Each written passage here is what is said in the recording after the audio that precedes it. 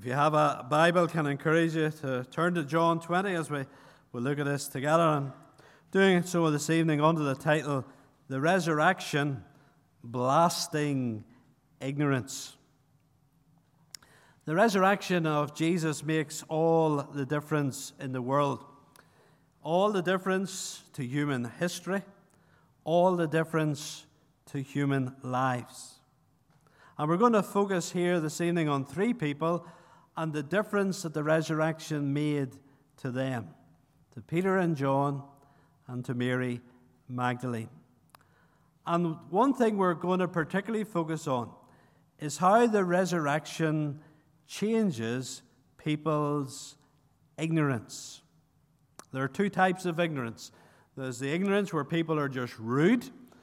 That's not what we're thinking about tonight. We're thinking about the ignorance which comes from a lack of understanding. And we see that people have lives that are messed up, lives often in despair, because they have a lack of understanding of God, of Christ, and what He has done.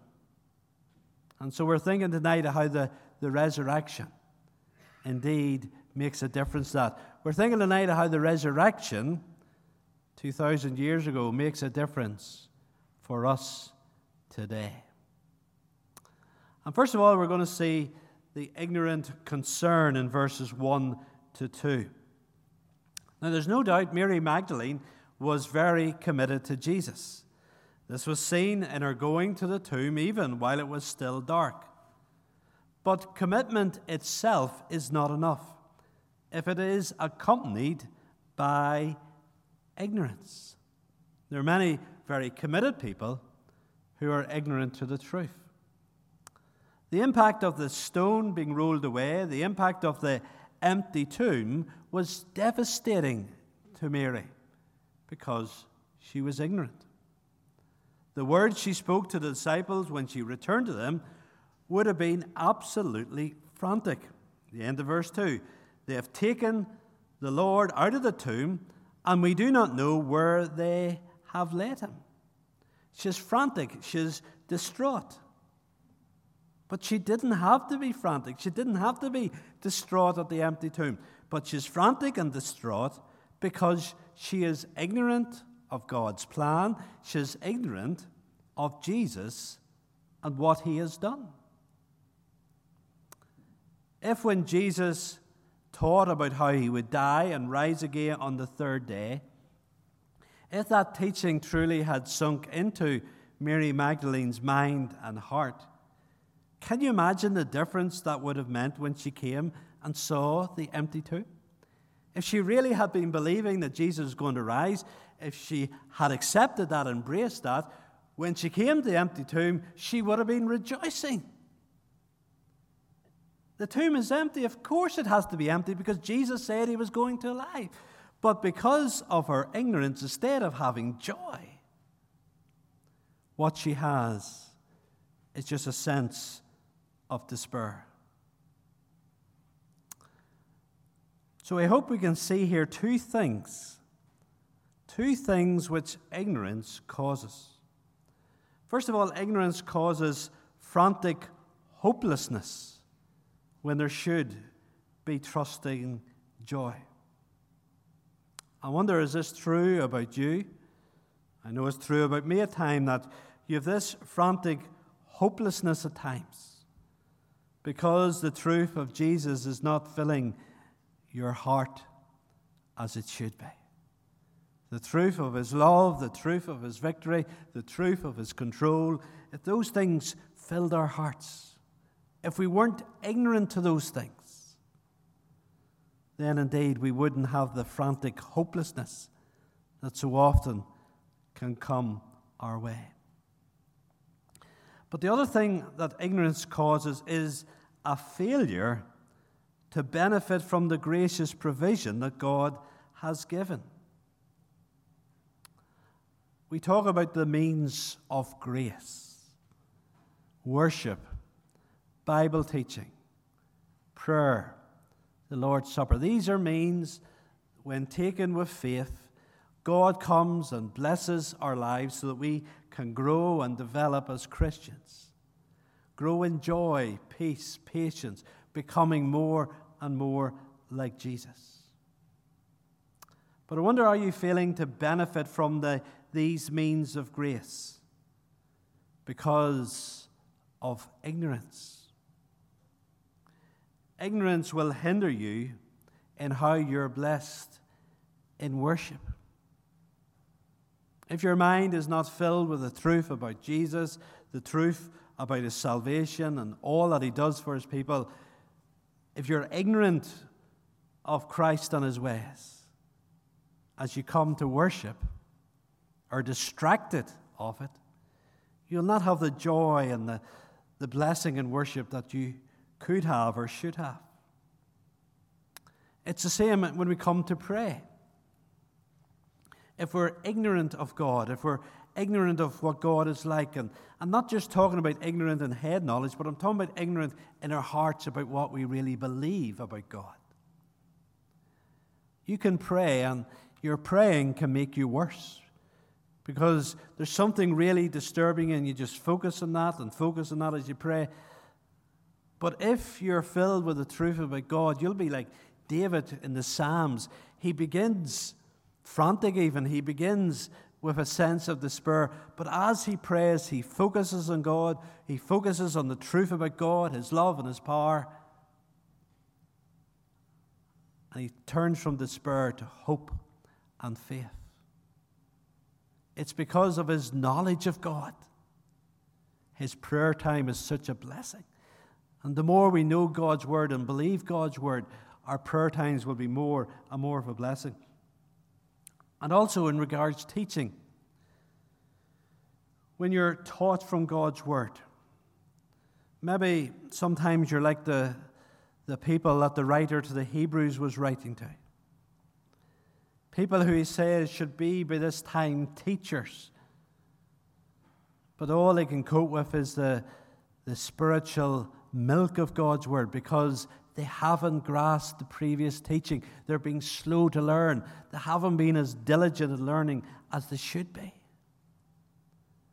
And the point of it is, the more you learn, the more you will benefit from teaching. It's interesting today, many people struggle with singing the Psalms. Now that is partly to do maybe that we're singing Psalms with language of maybe a century ago, and where possible I certainly try and pick Psalms with modern English words using them.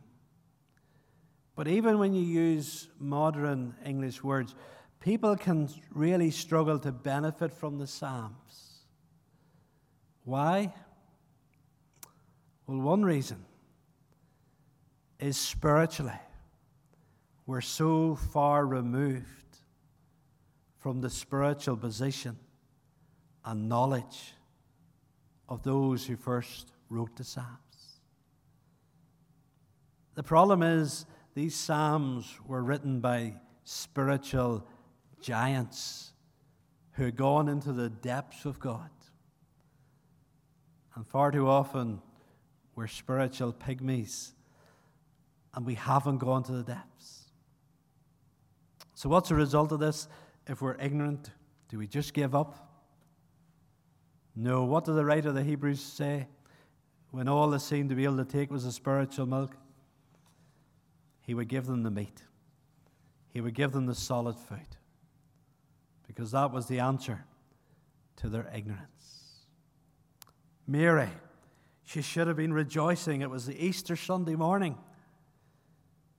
But alas, she was miserable because of her ignorance. The second thing we see, and we focus here on Peter and John, is ignorant belief. Peter and John here show true commitment as they run immediately to the tomb. I wonder, where were the rest of the disciples? Why did they not go to the tomb? Were they not with Peter and John?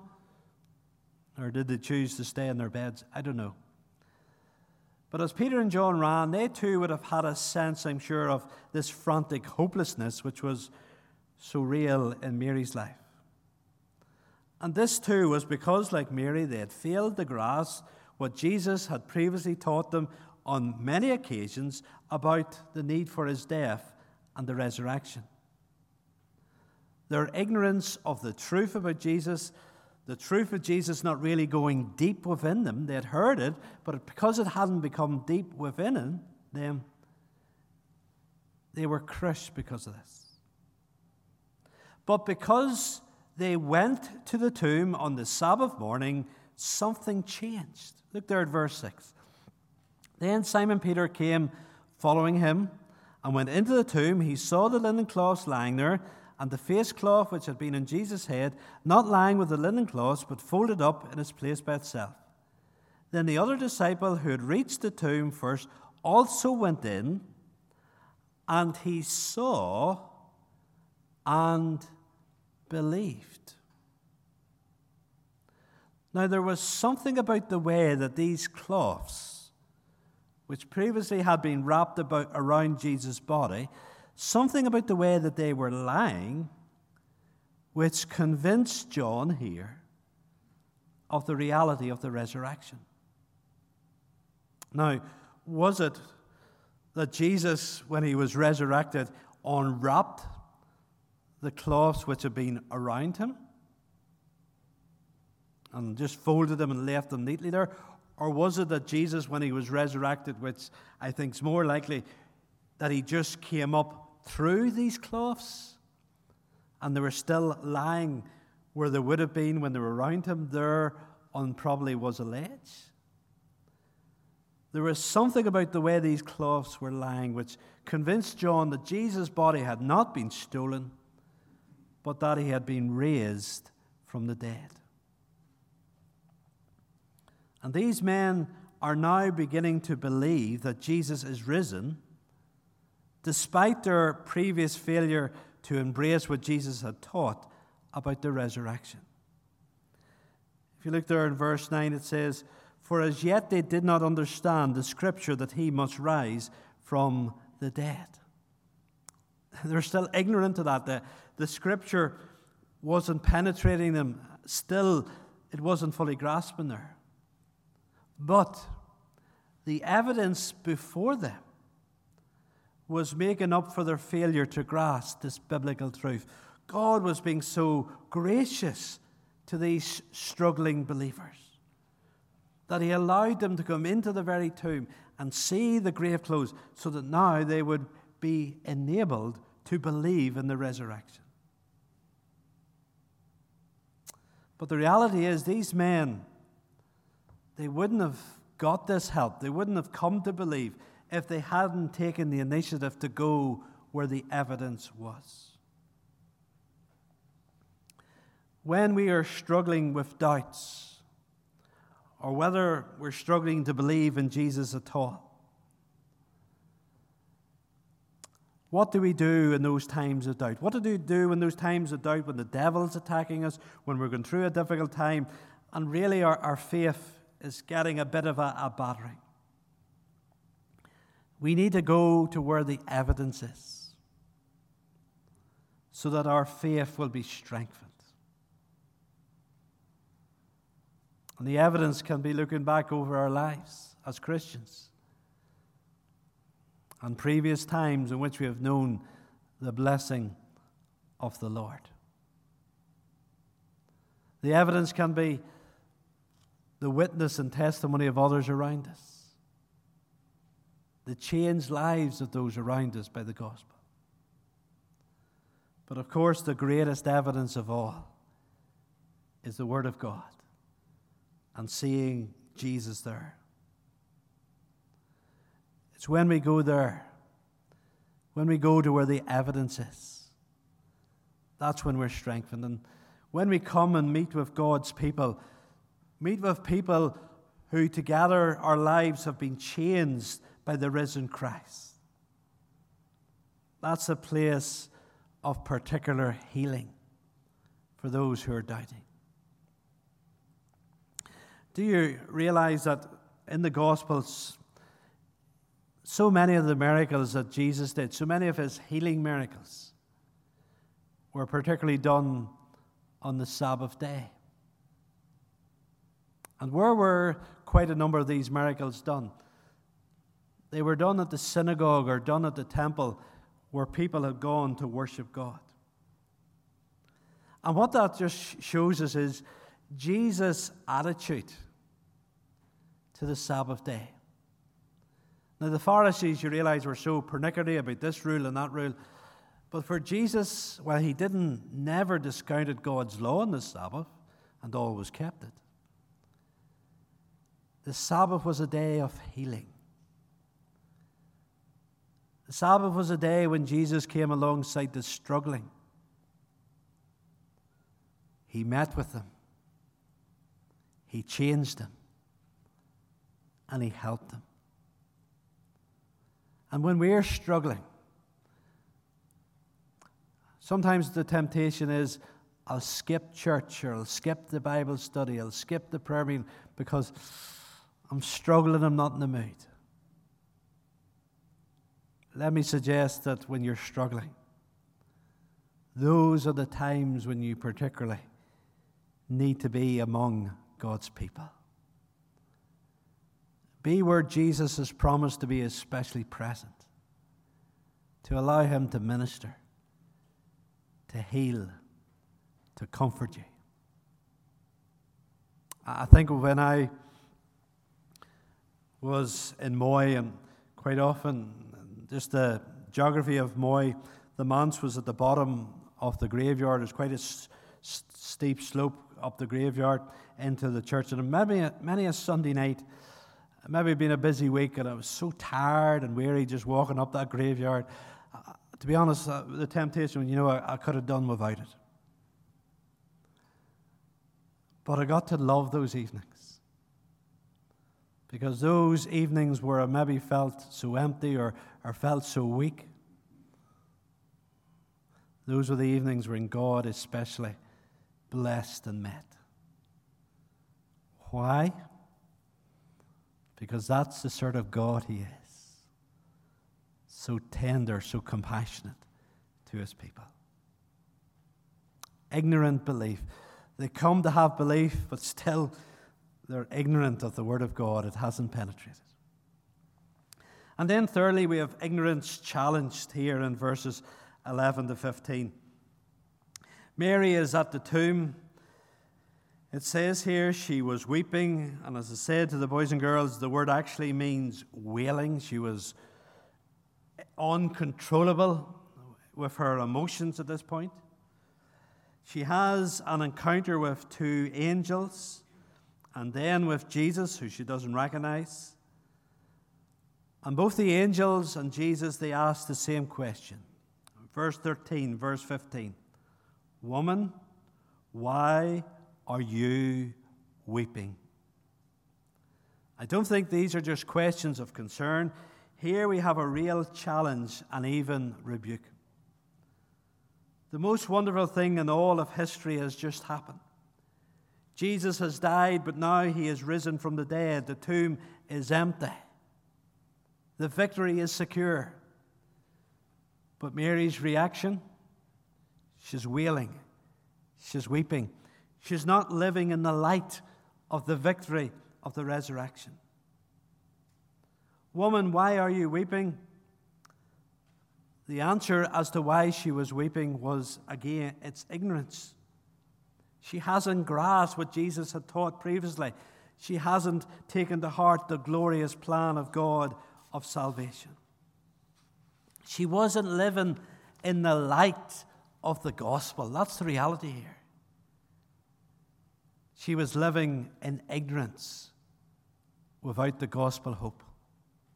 It just reminds me, you see a picture of Martin Luther and his wife Katie. I love this example. I know I've used it before. But Martin Luther would have suffered depression. At one time he was quite low, and his wife Katie, dressed in black and mourning clothes. And Martin Luther asked her, Katie, who has died? And she replied, God has died.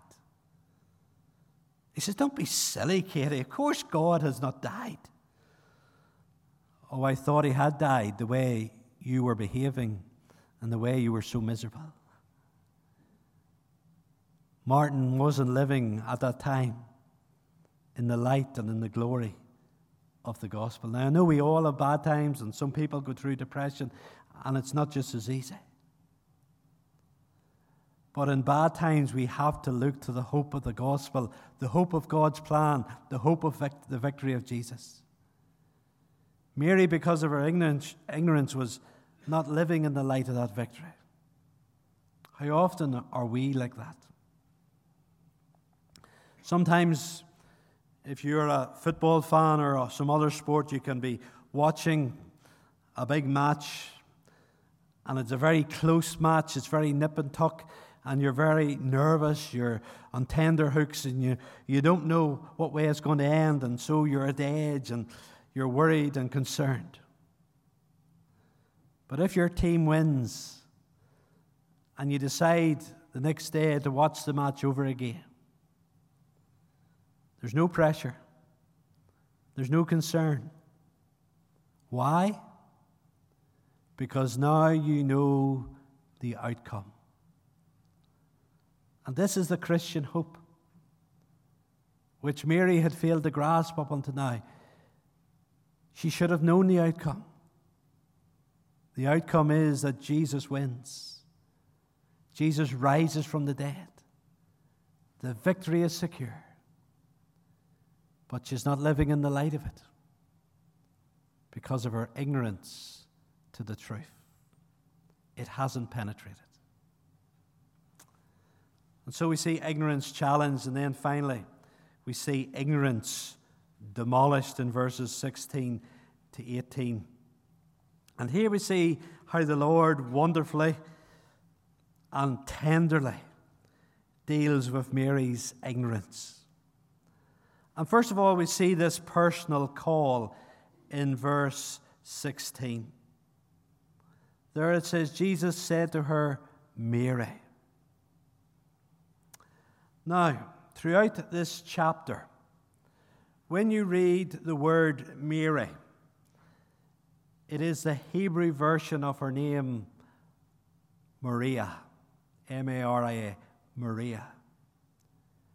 But when Jesus speaks to Mary here, he doesn't use that common word for Mary, Maria. He uses the word Miriam with an M at the end. Now, why that? What's the significance? Well, probably Miriam was her childhood name. Mary had begun as a young girl, growing up at Magdala. But what Magdala was, it was a resort where Roman officers and soldiers went for relaxation. And you cannot imagine that they went there for a Bible study. They were interested in something else. And the fact that Mary is constantly called Mary Magdalene or Magdala Mary, it's a wee bit like somebody be called Soho Susie. You get the idea. Mary was someone who was part of that life of sin. Jesus had cast evil spirits out of her, which just speaks even more of how her life had been consumed by evil and wickedness. And what was her name in that life of sin? Maria. Maria Magdalene. But what did Jesus always call her? Not the name of her life of sin. Jesus always called her Miriam, her childhood name, her name of innocence. And it was Jesus saying to her, yes, Mary, you have a past. But I don't see your past. I see you as someone forgiven, someone washed, someone cleansed. And can you imagine that for Mary, every time Jesus uttered that name, Miriam, her childhood name, It just spoke of how she was a redeemed child of God. And that is why when she's here and speaking to the gardener, as she thought, and she hears him calling her not Mary, not Maria, but calling her that childhood name of innocence, Miriam. She knew immediately who it was. The Jesus of love and grace and forgiveness. And just for that one name, which spoke about all of that, Mary's ignorance, her unbelief, was blown away. It's when Jesus comes and meets with us and gives us a personal call. And as we trust in him and embrace him and are assured that we are cleansed children of God in Christ, it just blows away all that ignorance, all those doubts, all that unbelief. And so we have this personal call, Miriam. And then we have the eternal focus. Just very quickly, verse 17. This is a very interesting verse. I wonder what you make of it. Jesus said to her, "Do not cling to me, for I have not yet ascended to the Father, but go to my brothers and say to them, I am ascending to my Father and your Father, to my God and your God." What Mary is being told here, she isn't to rely on Jesus' physical presence with her or among his disciples anymore. Because although he's alive and although he's there, it's just for a short time. Mary has to learn to look with the eyes of faith, which she had failed to do in coming to the tomb. The eyes of faith which sees Jesus risen, ascended at the right hand of God in the place of all power and authority. Not to rely on his physical presence, but to rely on faith in his eternal state, where he's interceding for his people day by day. And the third thing is the hope shared in verse 18. As Jesus tells her, she goes, she tells the disciples he is risen. And going and telling the disciples, it isn't just good for them to hear that Jesus is risen. It's good for Mary. Because even as she says those words, Jesus is risen, she would have got more assurance in her heart and in her life. For those of us who teach God's word, we always know that ultimately we get far more out of our preparation to teach than people will get out of hearing us teach. But there's something about witnessing to Christ, witnessing of what we believe. The Spirit comes and assures us and confirms that truth to us in an even deeper way as we do that. And maybe one of the reasons why some people here tonight are struggling with assurance and where they stand. A bit like what we're thinking about this morning about Joseph and Nicodemus. You're being too quiet. You're not standing up for your faith. You're not speaking about Jesus. It's as you witness for Christ that your faith gets stronger and stronger. How is Mary's ignorance demolished? The personal call, Miriam, childhood name. The eternal focus, the Christ in glory. The hope shared, speaking of this hope to others. Amen.